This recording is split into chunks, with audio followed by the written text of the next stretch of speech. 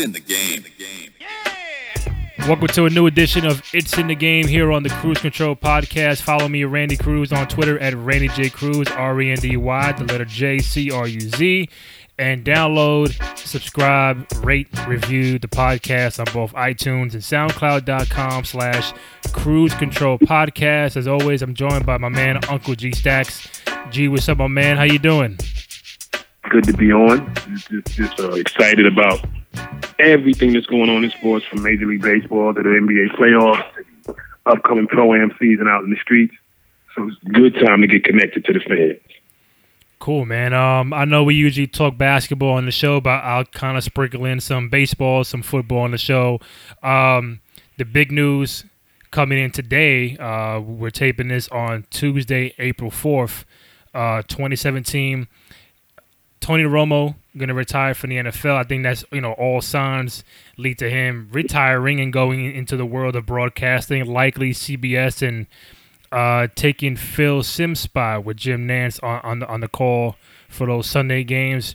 Just want to get your thoughts on Tony Romo, one, retiring, and two, how do you think he will fit into the world of broadcasting going forward? Well, we just want to, before we go anywhere with it, we just want to thank Tony Romo and his family, his agent, and everybody that was involved in his career. Mm-hmm. Basically had a pretty fabulous career. He didn't get the ring. Had some playoff losses. There was some knocks on him, but I just thought Tony Romo was a likable guy. I thought he was the face of the franchise. I thought Jerry Jones lived and died with him. He excited the fan base. You'll always have Romo guys in Texas. And, I just think it was time. I just think at 36, he decided he wasn't going to be a starter or be obviously as effective as he wanted to be. And when you speak to people around Tony Romo, I do a lot of reading. When you speak to the people in his inner circle, his agent, the people that have managed his career, they're all behind him going into broadcast. A likable guy.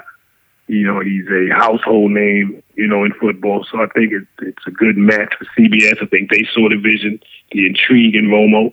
And I think he couldn't play at the level that he wanted to perform at. And this is a good decision for everybody, for the NFL, keeping him around, for the networks, and, of course, for Tony Romo so he can continue to feed his family. Yeah, I think the writing was on the wall for him in Dallas. We weren't sure whether he was going to remain a backup to Dak Prescott and go to a different team like a New York Jets or Houston Texans, Denver Broncos. There were some people out there that were interested in him, but I guess they did not want to give up any valuable assets for him, knowing that he's coming off an injury and did not play majority of the year last season, played like one series against Philly, I think in week 16, week 17. So me as a fan, I would have wanted him to get one more chance as a starter somewhere else, like a Denver, like a Houston, somewhere in the AFC. And but if not, many guys tend to retire from what they do with the NBA and in baseball and whatever, and they go right into the broadcasting, and some do a good job, some do a great job. We see it now with A-Rod on Fox Sports 1. So it'll be different for me to now see and hear Romo every weekend calling football games on Sunday on CBS with Jim Nantz. And also it'll be different not to hear Phil Simms, because he was doing it for such a long time. But maybe down the road, Romo could be like that next Troy Aikman on the call for the football games, and it'll be very interesting to see how he does in year one, if this is the route that he does intend to choose. But all in all, I think a pretty good career. Just the injuries hindered him everywhere he went, and no matter how many times he tried to get back up, and the injuries just kept climbing. And like you said, 36, 37 years old, that might be the time for football players to retire, and maybe he sees, I don't want to risk anything with my health, and I think going into the world of broadcasting could be cool, could be fun, and for those who hated seeing Tony Romo play on the field, they're gonna get used to him seeing him on TV nowadays. G. I don't know. I don't want to go too hard on it. Thing is this, with and I'm gonna leave it here. Tony Romo, as opposed to Phil Simms, And I mean, this is just one example I'm using here. I think to be an effective, an analyst, TV guy, you see it at Turner Sports, you kind of see it at ESPN, you have to have a winning resume for people to believe you.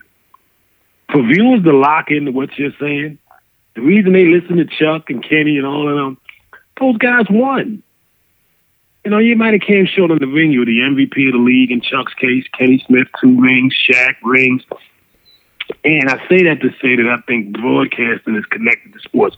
When you get a job in broadcasting just because you played in the league, one of the things that should be on your resume is a ring. Now, for Tony Romo to go to CBS just because he's a popular guy is cool. But will he stick? I think the jury is out because viewers have never saw him raise the trophy. It will be hard to stick with Romo's critique. Will he critique other quarterbacks? Will he be a quarterback-friendly analyst? Will he overlook the flaws in other quarterbacks because of his own? These are questions that we'll see in time. But I feel as an analyst, because I'm one myself, you have to have a winning resume in order to be effective. And that's the one knock I have on CBS. But maybe it's a Tim Tebow. Hey, maybe they're doing it for ratings.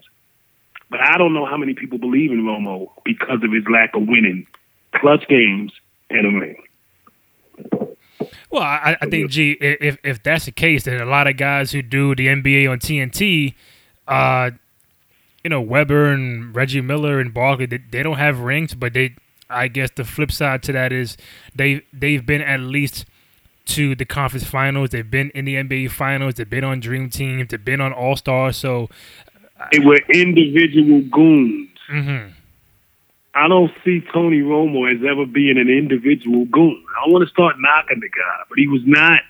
To me, I can only really remember one really superlative year that he might have had. I don't have any superlative memories of him in the playoffs.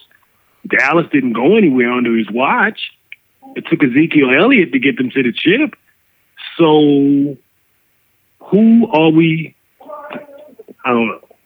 We'll see. Yeah.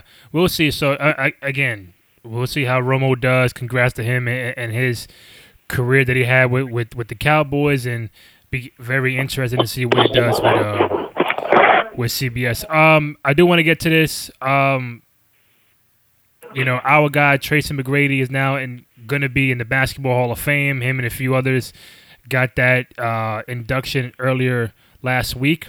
McGrady did attend our tournament back in 2002, so make that 15 years ago, such a long time. He went to Hoops in the Sun at Orchard Beach, and now, with his career and his accolades and scoring champions and everything, just an overall good guy. And again, another guy that got hindered by injuries throughout his career, and a major what if for him. If he had remained healthy, could he have won a championship or two, or had a longer career? Just want to get your take on McGrady getting in the Hall of Fame, because there's people on Twitter out there would love to say that why is T-Mac a Hall of Famer before this guy? This guy he did not win a ring.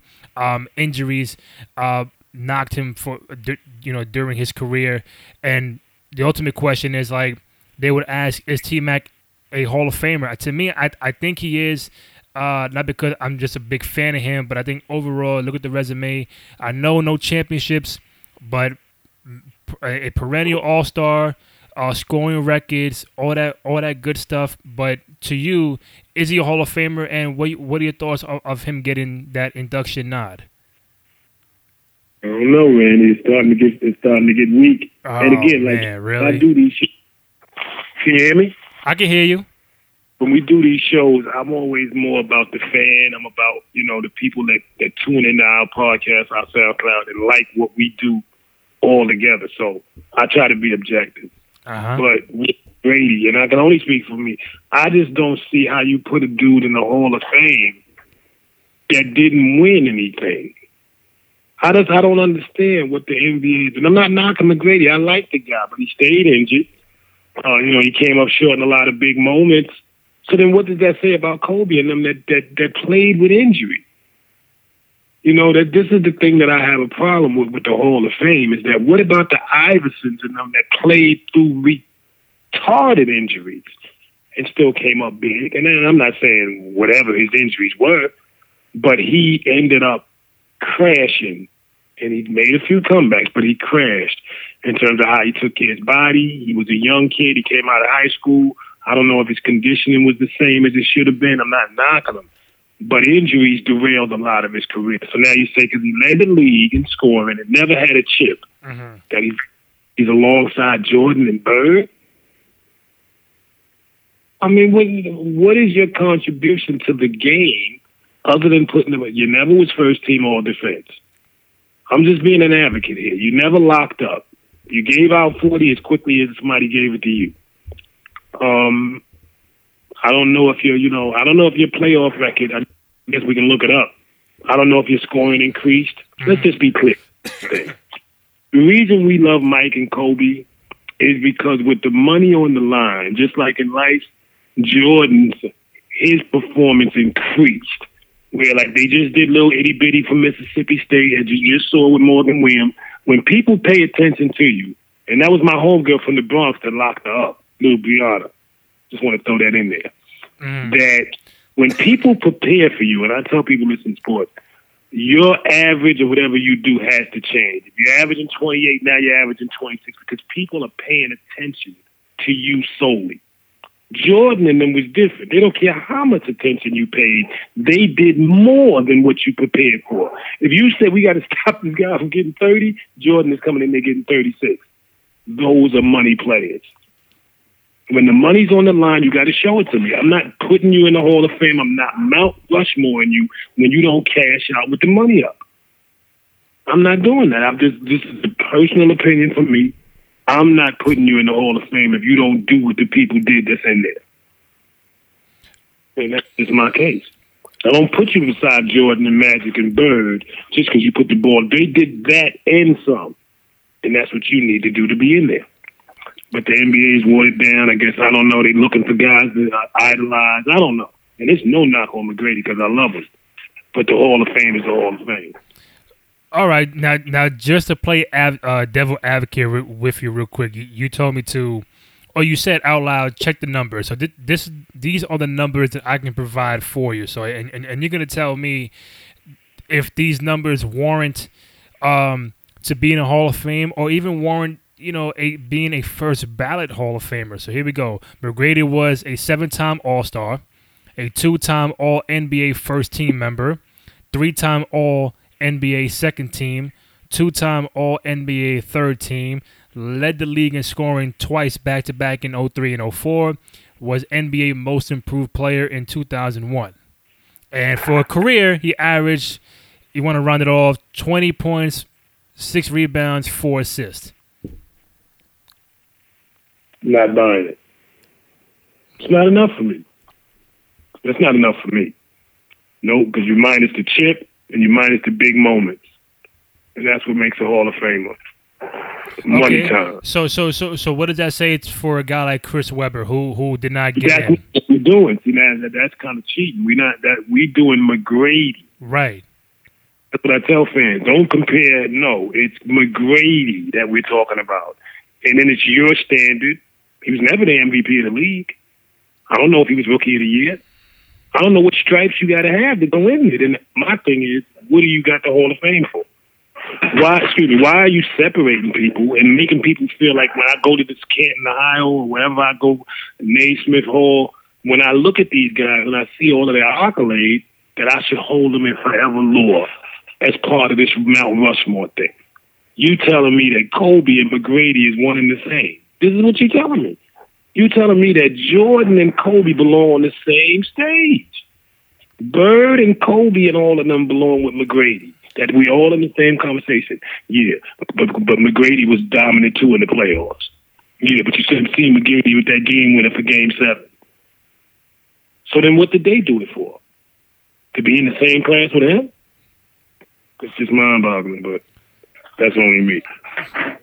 I mean, yeah, I'm just biased because I've always been a T-Mac fan since he was. Yeah, I know you are in Toronto. doing. See what I'm trying to say? Yeah. That's not what we're doing. We going over credentials and what it means to be in the Hall of Fame. We're not saying, because if you talk about who we like, right, then the Hall of Fame open up another wing. If we just talk about who we like, but we talk about credentials, and I want to hold the NBA accountable. I didn't tweet much about it, but I did say one thing. What is the game coming to? It's never to disrespect McGrady. I love him. I love what he stood for, his energy, his youth. Him and Vince up there in Toronto, they first cousins. Mm-hmm. He had a great impact on the league for a guy that didn't go to college. That could be the swing vote. It could be. To come in out of dude that never, and I'm not backtracking here, but to come out of high school, never go to college like Jordan and them did, and then lead the league in scoring and be a 7-time All-Star, hard to argue against. That I'll give him. My detractors is the MVP in the big moments and the injuries. Those things plague me. I only got one vote. They plague me from putting you in. Now, one more thing on McGrady. What is it? The fact that he is getting, going in general, or the fact that it was his first time on the ballot and he gets in as the first ballot Hall of Famer, or do you think? The combination of both.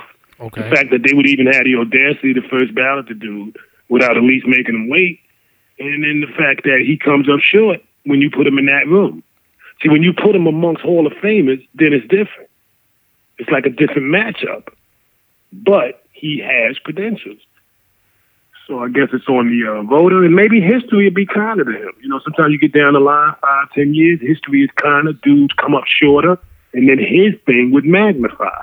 So maybe it's a time thing. Maybe we'll appreciate him more later. T-Mac. That's right, T-Mac. Real quick, just to let you know who else is headlining the Hall of Fame. It is T-Mac, Bill Self from Kansas, Jerry Krause, Rebecca Lobo. I think so. That's who's headlining the 2017 Hall of Fame class. There you go. Congrats to T-Mac, though. What I'm gonna say? She was flagship when she got here. She was kind of the face of the WNBA, especially the Liberty. Mm-hmm. With another chick hampered by injuries, but I love Rebecca Lobo. I like what she's doing on TV. Mm-hmm. Of course, I support her as a commentator, so it's a good call for the game. Little girls look up to Rebecca, so especially little, chicks that want to make the league. Also, we have Patrick Ewing going to be the new coach for Georgetown. I think it's long overdue, well-deserved.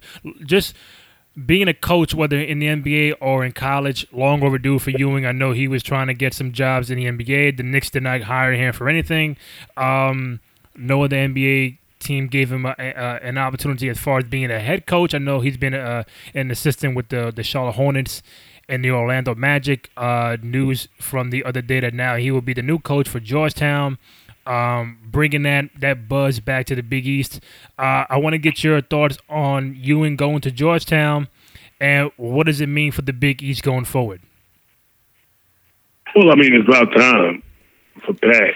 We were talking about it today at breakfast, one of my buddies, and I was telling him I was happy for him, but in a way I'm kind of really, I'm not sad for him, but one of the things that kept Patrick Ewing, I'm going to be clear about this, like one of the things that kept Patrick Ewing from ever getting an NBA job as a head coach, his lack of being able to deal with the media. You saw it as a player. He's not a media-friendly guy, not an expressive guy, really not the best at articulating himself. Ewing did his talking on the court. It's different when you see the Mark Jacksons, the Tyronn Lues. And it's because, I'm not saying that they suck up, but they do what you have to do to sell yourself. Mark Jackson does television gigs. He explains himself clearly. He's very articulate where he's trying to go. And those are the guys that usually get the job. Ewing wouldn't do that.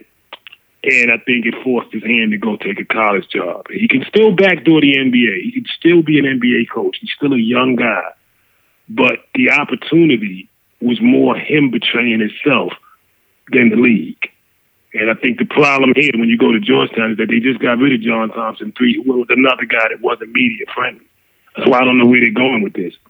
Being a head coach in college requires media accessibility day in and day out, dealing with kids, their parents, convincing kids to come to Georgetown rather than Duke. And you have to be media friendly to do that. You got your guys, your scouts, but you have to be the face of the tournament. I mean, of the university. And we'll see in the coming months.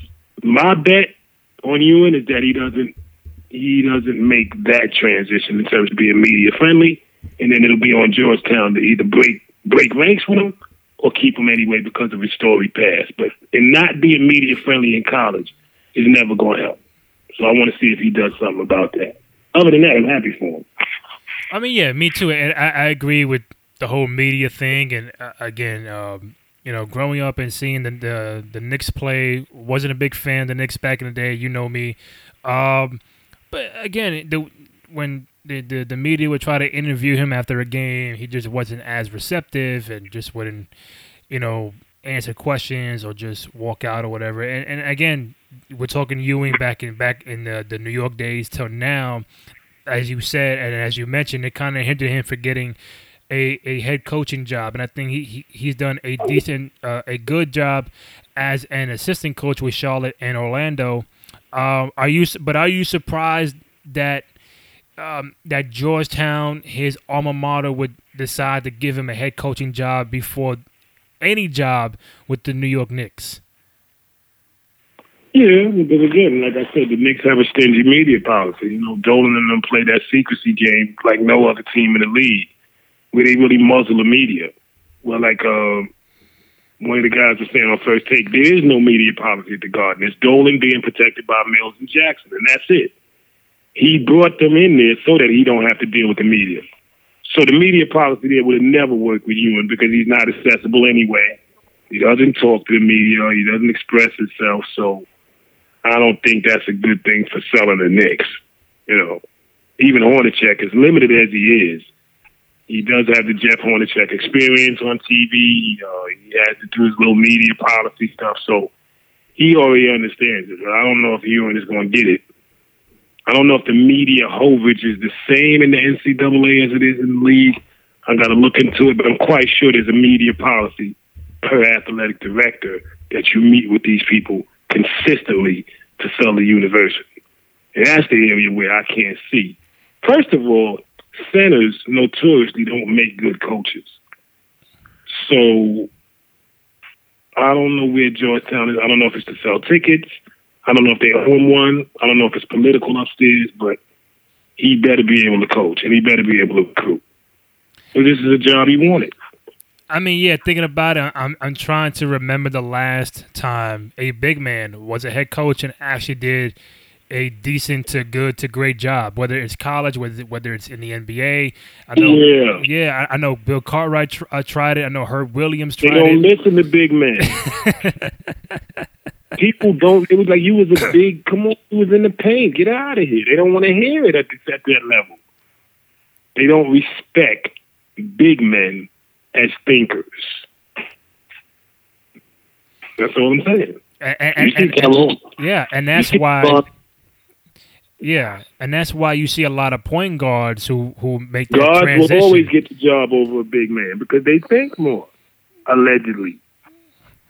No, you're right, and that's why they tend to do a lot better. Avery Johnson, Jason Kidd, Mark Jackson, they all have because they taught the game.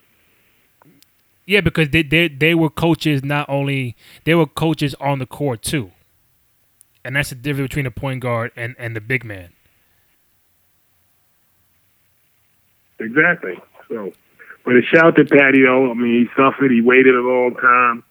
I'm quite sure he's going to be well compensated. Not like he needs it, but he'll be taken care of. Georgetown got a strong tradition there, and I'm wishing him luck. Just like Mullen went back, and he's being baptized. The Georgetown program is in need of some good recruiting. They need another big man. They need another Lonzo, Ewing, Dikembe. So it's going to be important for him to be the face of that recruitment, for him to be able to get in there and say, look, we got a storied history here. And this is why your kid needs to come in. He can lay it out. He can show it. he was a Hall of Famer, a dream teamer coming out of that program. And with Alonzo and all them other dudes backing him up, Harrington, so many Georgetown bigs, and then Iverson, it's a good program to sell.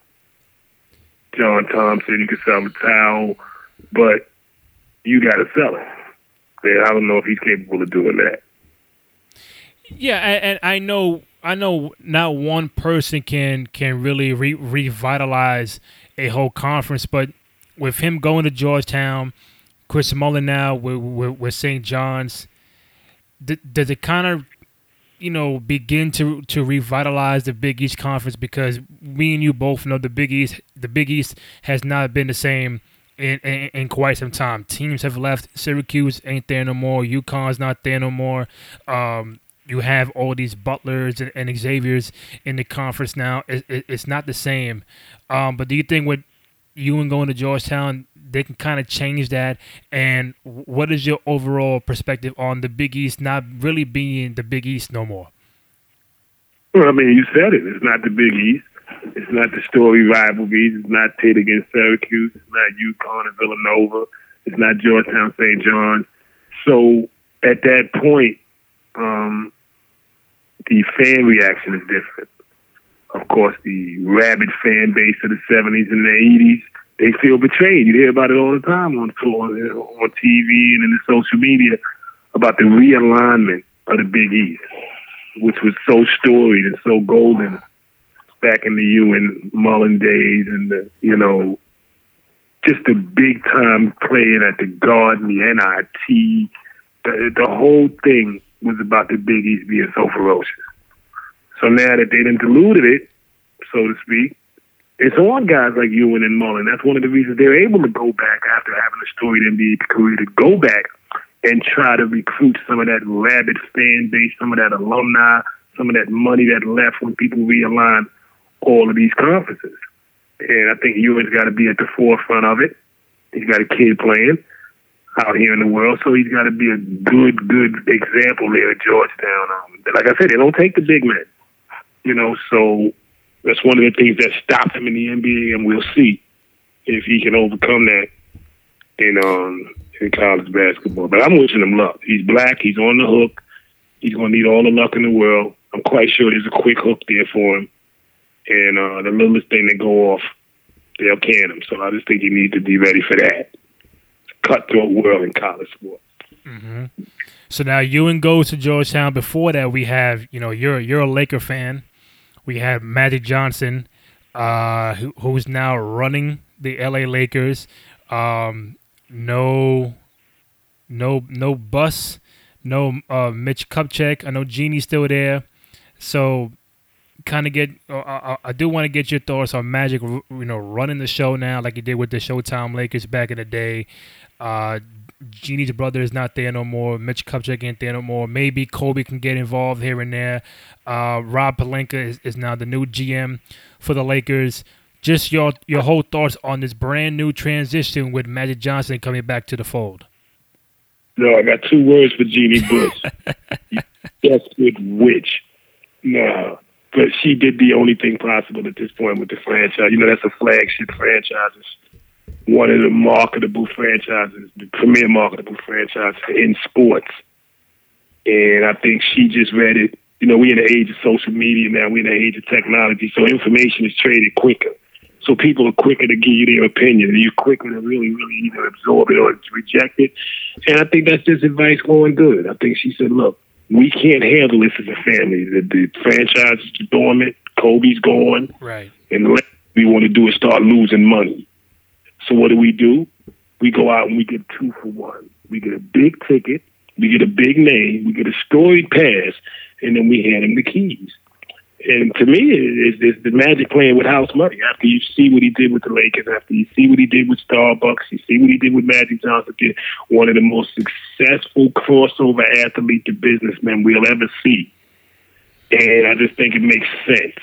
You can't lose when you say, hey, we're supporting Magic. First of all, you're going to be safe financially. I think that's a Bush decision. From the father that died, God bless his soul, that loved Magic like a son, to the sons who couldn't resist this opportunity, all the way to Jeannie, they knew Magic was the one guy that would be a consensus to come back home. And I'm quite sure he understands. He got to understand the task ahead, the draft process. He brought in a GM guy that's not exactly a GM. The guy that he brought in to be GM is really a scout. So, well, that's where he made his name. We looked the guy up. And business guy, which shows you where Magic is going. He's talking salary cap, draft pick, free agency. See, he's going that way. I think his model will be one like the old Laker tradition, more under early bust, Showtime Laker, with a heavy emphasis on keeping core guys together, having the big ticket guy or two, and I think the attempt to return to the old glory days of the Lakers. And that's what Magic is there for. Not only as a figurehead, but he's there to remind fans we're working on bringing you what we do. So it's a good call for Jeannie. She stepped out the way. Jim's out the way. Mitch is out the way. Not that they were a problem, but things fell apart under their watch. And now they get the revitalization, from one of the greats of the past. It's just good math.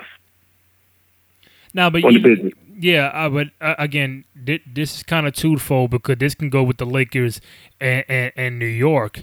When a team needs something new, a new GM, a new president, a new whatever, new head coach, whatever, are you a fan of that organization depending or going back to what happened in the past to kind of help them out? Like, for example, LA went back, went to Magic. The Knicks, when they needed a president and GM, they go to Phil Jackson.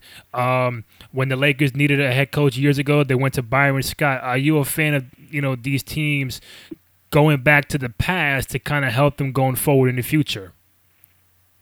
I think it's like any other business, man. I think you keep things in-house. I think you keep things in a family tree. Why go outside of your comfort? Why would you go outside of the Laker family if you're trying to continue the Laker tradition? Why would you go get Hornacek? Why would you go get a Phoenix guy, a Chicago guy, so to speak, when you have Laker guys available that will automatically excite, automatically indebted the fan base? And this is really what sports becomes. It's more business than anything on the court. What are we doing about our seats, PSLs, corporate sales, NBA Cares program? What are we doing in terms of revenue? And I think the easiest thing to do is sell your past. You see the Yankees do a great job, the Cowboys, all major sports teams have a great way of reminding you what they gave the fans. And that's what they're doing here. Yeah, that's what I mean, I think it's cool to an extent, but some teams who don't look to the past. For example, when Boston needed a head coach, they're not getting Bird, McHale, Parrish. They got Brad Stevens from college, somebody unorthodox, brand new, outside the box, and now he has this team, trying to compete for a championship. When Brooklyn or Milwaukee needed a head coach, they went and got Jason Kidd, first time ever coaching. Same with Golden State. They fired Mark Jackson, and who they got? Steve Kerr, somebody who never coached a day in his life. So I guess sometimes I do get what you're saying. Keep it in house with the family, the Byron Scotts, the Magics, the Phil Jacksons. With the Knicks. With Larry Johnson and Allen Houston, that's great. But if you want to expand and do greater things in the future, you might need somebody who's younger and take a chance on somebody who can think outside the box and present you somebody different, something different going forward. Well, not to contest you, but the two examples, right, that you used, the Boston Celtics, right, with Brad Stevens, that's courtesy of Danny Ainge. That's courtesy of one of their own. That's courtesy of the fan base being locked into where ownership is. True. It's courtesy of saying, well, look, we're still traditionally giving you Celtic green when you buy these tickets because it's the Celtic mentality. that continues to prevail, and that's why they're succeeding, because the GM is Celtic Green. Heisen, he's Auerbach, he's Carr, he's everything that old Boston Garden. He's turning the heat off. He's a part of the fighting, the JoJo English, the JoJo White. He's part of it, and that's a rabid fan base. Never go away. People will sit around in the Boston bars forever and talk about Danny Ainge and Jerry Siegstein, and that's what sells in sports. The connection to the glory. Nobody does it better than the Yankees. Oh yeah, definitely not. Yeah, the Yankees are just a whole different. Because of connecting you to glory. Monument Park, Babe Ruth, jersey signing, bobblehead. They hit you in the head. Old timers day, they destroy you with factual presence of the glory. Bringing out Yogi, God rest the dead, Whitey, Stoudemire. It's just too much. They know how to spell the past. They'll continue, and of course they win. Mm-hmm. Yeah, and speaking of my Knicks, and I know you hate it every time I bring them up because you just don't like the Knicks. What's intriguing, what's important, is that when the season is over, like officially, when their season is done, but when their season is officially over, Melo is gonna have this big exit meeting with Phil Jackson and kind of go over the future or his future with the Knicks and the Knicks' future in general. Most people can say he's gonna tell Phil that he wants to stay regardless, or he might tell Phil, listen, like what he's been saying recently, I see the writing on the wall, and however we can interpret that is whatever, but he sees the writing on the wall. Maybe he sees his future with the Knicks coming to an end.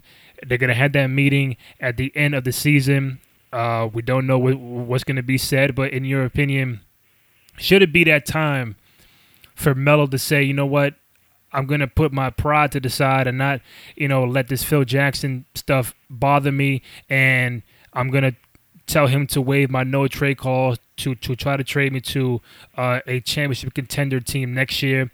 Or do you think Melo should ride out his contract with the Knicks and say whatever Phil Jackson's doing, that's what he does, I'm here to play basketball? Do you think he should waive the no-trade clause or stick it out here in New York? I mean, it's a choice of his. I mean, it depends on where his heart is at and what he sees in the sunset of his career. 33, often injured, never had a chip, never smelled one-dimensional. You don't lock up. So what do you want at this point? You got your money. You got a great family. Shout to Lala. Got a great son. So we talking in reality here. After 14 years, what do you want out of the league now? It's not money. Of course, you love the game. Mm-hmm. You're in the twilight of it. Nobody cashes out on their first chip at 33. Not the greats. So that didn't happen for you. Great scorer. Probably unstoppable in legacy terms. But not a leader, not a winner. And basically, contract is at the point of backfiring now. As you've seen this year, I hate to brag, when Derrick Rose made the super team comment, I'm on air, you can go pull it up. I'm on in that he was retarded, that there was a problem with him mentally, that the weed he was smoking had something in it. And I proved to be right. Any preseason hype, any thought of him, Joe Kim, and Carmelo competing for a playoff spot was never in my mind. I know that the game of basketball starts before tip-off. It starts with training and conditioning and commitment upstairs and scouting and assistant GMs and a unit, a team of people that want to win and care, owner on down, knowledgeable basketball people involved. You see it over there in San Antonio. So I knew the recipe was there for what happened this year. The only problem I have with the Knicks is that they didn't lose more. I felt like they lost more. So I watched every game because I need to be prophetic in this. So everything that I said came true. And now We at the rinse. We at the rinse now with the Knicks. See, this is the rinse. This is the part that I wanted to see. How do you now swallow your pride and say, I betrayed the fans in New York? How do you be man enough, owner enough, New York enough to say, hey, this is a rabid fan base when you win? Go to the tunnel. Go to Willis Reed coming out of that tunnel. Go to Clyde with 36 and 19 in the Game 7. It is the greatest town in the world. Ask Eli, ask A-Rod, ask anybody that's won here in this town. There is nothing like that ring in New York. Nothing. So what are you doing here with the fans? You invested $1 billion in refurbishing the Garden. It's a big party. I love the fan cam. I love the steakhouse. I like the Franks. It's expensive, but it's a great show. You can go in there and let's say if you really don't even like basketball, still come out of there with a great time. There's just so much energy. There's so much technology at work. You know, there's so much fun in the environment. Celebrity Row, you know, passionate basketball fans from the 60s and 60s and 50s. So there's a great crowd there every night. And the thing I'm trying to tell Dolan is it can get better. It takes money to, I don't mean throwing money away like you did with Joe Kim and Carmelo and Derek, who finally made me look like a genius last night with that last injury, which I told people. Not only wasn't he never going to be a top 10 guard again, but even the flashes that you saw, they were basically like reality TV. You know, they're just not the same Derrick Rose that won the MVP. And you can ask Adidas about that. Two different guys. So he wrote his own check the other day. I'm not hating because I love Derrick. But we're talking basketball here. You're not talking feelings. We're talking 94 by 50 for the money. Mm-hmm. New York Knicks don't do it. Yeah, but, you know, you do got to admit Derrick Rose was the best Knick point guard we've had since, what, Marbury, right? Yeah, he was the most explosive that we've had since Marbury, but he wasn't the most efficient. So who was? You look at his assist totals, you look at his point differential on the floor, you look at his plus minus, mm-hmm. and he's almost a waste. When you match him up with top 10 guards, it's a disadvantage. Of course, he gets his 17-18. It's almost a guaranteed loss against any big-time guard, and he comes out short end of the stick.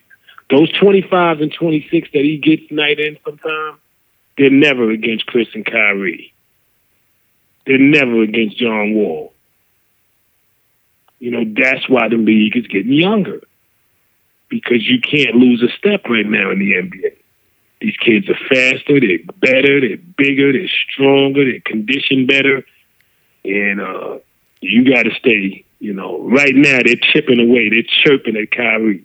As young as he is, as dominant, as great as he is with the yo-yo and the big shot and all the chip, they coming for him every night. Scrappy kids off the bench, D-League kids, dudes in the NBA. It's a night in, night out fight. And Derrick wasn't built for that. And like you mentioned, he did get that injury, the torn meniscus, out for the remainder of the season. Probably ages. And again, he has 1 year. You know, this is the final year of his contract, so the Knicks don't have to at all bring him back once that contract comes up in July. Yeah, so I think the number one priority for the Knicks in the draft is to get hopefully a top 3 pick. You know, let's all hope for that. I know your Lakers are going to be in that mix as well. Getting a point guard, I think that's the number one priority. It did not work out with Derrick Rose to an extent. It did not work out with Brandon Jennings. He's now with Washington. It didn't work out with Joakim Noah. He got hurt really very early in the year. But I think you look at those guards coming out of college, and if we can get one of those guards Monk, Ball, somebody that could run the offense. I think that'll be great for the Knicks. Not saying they're gonna make the playoffs next year, but I think the point guard position with the Knicks has been something that has been vacant for quite some time, and the two guard as well. So we when you kind of rewind, like I mentioned Marbury, then you had your Ray Feltons, you had your Chris Duhons. It just didn't sound like these should be the point guards for the New York Knicks. And the same thing with the two guards. So if they can get some help in that backcourt of the draft, I think that should be their first priority. Okay. I wish them luck. And the same thing with the Lakers. Like the Lakers, they're talking like if they get a first, second, or third pick, they might take a guard, and you got D'Angelo Russell already. So I don't know how you're gonna manage that. They're looking at D Russell as a two guard, and you already have Clarkson. So if you guys take another guard, that's gonna be a little situation you got to worry about, right? Well, we don't worry because of the Lakers tradition. Oh man, it's never been on because we continue to show the fans by bringing in Magic and making these moves and going younger and even conceding the draft. We'll be right back. We just in the post-Kobe era. That's all we are. It's hard to replace a giant. That's the way it is. The Chicago Bulls went the same way. So did the Celtics when Bird left. So it's hard to be competitive in a league like that when you lose your key piece. But I think the Lakers are in the right direction. I think they went the right way in terms of management, in terms of executive administration, going with the Magic Man, who's not only a good businessman, but he knows the game. He wasn't a good coach. They're usually not the great. Yeah. I respect Jordan and Kobe for not even trying. Bird got out there. Bird probably did the best when he went back home. He got Indiana in the playoffs. He had Jalen. He had Mark. In the finals, he probably did the best out of the greats. Chuck didn't try.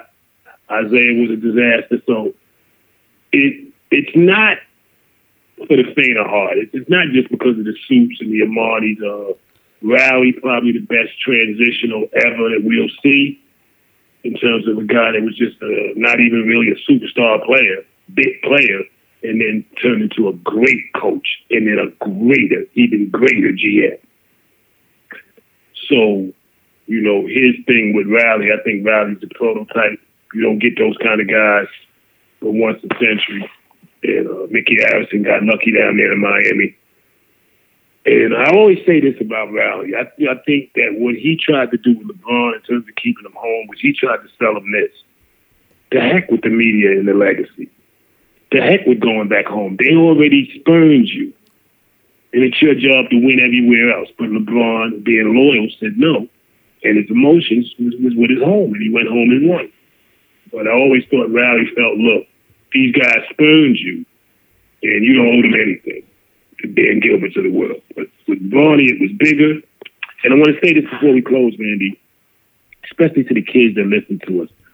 I was never a big Bronny guy. But what he does on the court is, of course, extraordinary, second to none. But what he does off the court, social issues, standing up for, the downtrodden, for the kids that really don't have a voice, for him to take his celebrity, his power, and his influence and put it over there and shine the light on the ignorance and the police killing and even us killing each other and what we do in our poorest communities. I thought it was brave, and it's one of the reasons I fell in love with the guy. He opened up the LeBron James Foundation out in Akron and built a school where his mother ran around and got high, where so much of his childhood was taunted. And in front of the school, he put up invest, and he put up that education trumps poverty. And that's in the hashtag. And I just want our kids to know that that's what we represent up at Orchard Beach and Hoops in the Sun. That's what our founder, Pop Cruz, that's what he represented. That's one of the reasons that you and Joe and Ken, and all of us up at Orchard Beach, and even these podcasts, that's why we're alive and doing what we do, is because we have that same vision, that kids come first, and we can make a change, that we can help one kid somewhere have a say in the next world. So I'm proud to be part of that, and I just wanted to shout Bronny out for being that kind of athlete, especially in this day and age, and saying, look, the people that don't have a voice can look for me to speak up. So that's what's up. Yeah, I respect that. Two more things before I let you go. You mentioned Eli earlier, so I couldn't, I'll remiss to ask you, what did you make of your guy B. Marshall now being with the Giants and no more Victor Cruz with the Giants? What do you think about that? Victor Cruz, I want kids to see this too. Well, really everybody. Victor Cruz, a big example of a light flaming out. He's a good guy. Again, another guy derailed by injury, another guy that I think could have been better had he maybe took better care of himself. He might have got off track by the celebrity. I don't know. But he was a good dude. He was electric. He had the South in New York. He had his Linsanity moment. You know, he had his 15 minutes of fame. So I think in the end, he was a good dude, and he's going to be missed. You know, he's going to be missed. And I just think for Victor Cruz, I think it should show the modern athlete. It should show everyone. You know, it should show them that sports it's tender. It's a blessing. It's a moment in life. It's not the everyday world. It's a dream world. And it can get away from you quick. And when you're out there and you get a chance in any professional sport, stay humble, continue to work hard like it's the first day of practice, like you're trying to play for a spot.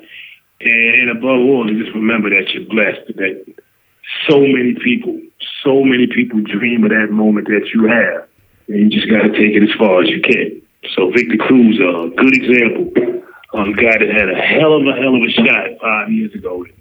You see today he's gone. So it just tells us, you know, it's a fleeting moment, and you gotta really work hard to stay. My last one to you, G. You know, everybody's been making a big deal about who's the MVP for the NBA. Russell, James Harden, LeBron.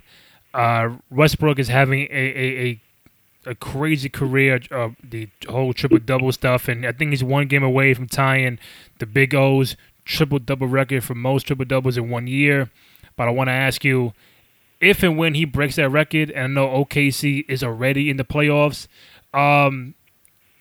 would you, if you had a vote, would you cast that vote for him for being the MVP with his team being in the playoffs and him averaging a triple-double for the year and breaking Big O's record? Well, you know I'm not a Westbrook guy either. But, you know, like Jay-Z said, numbers don't lie.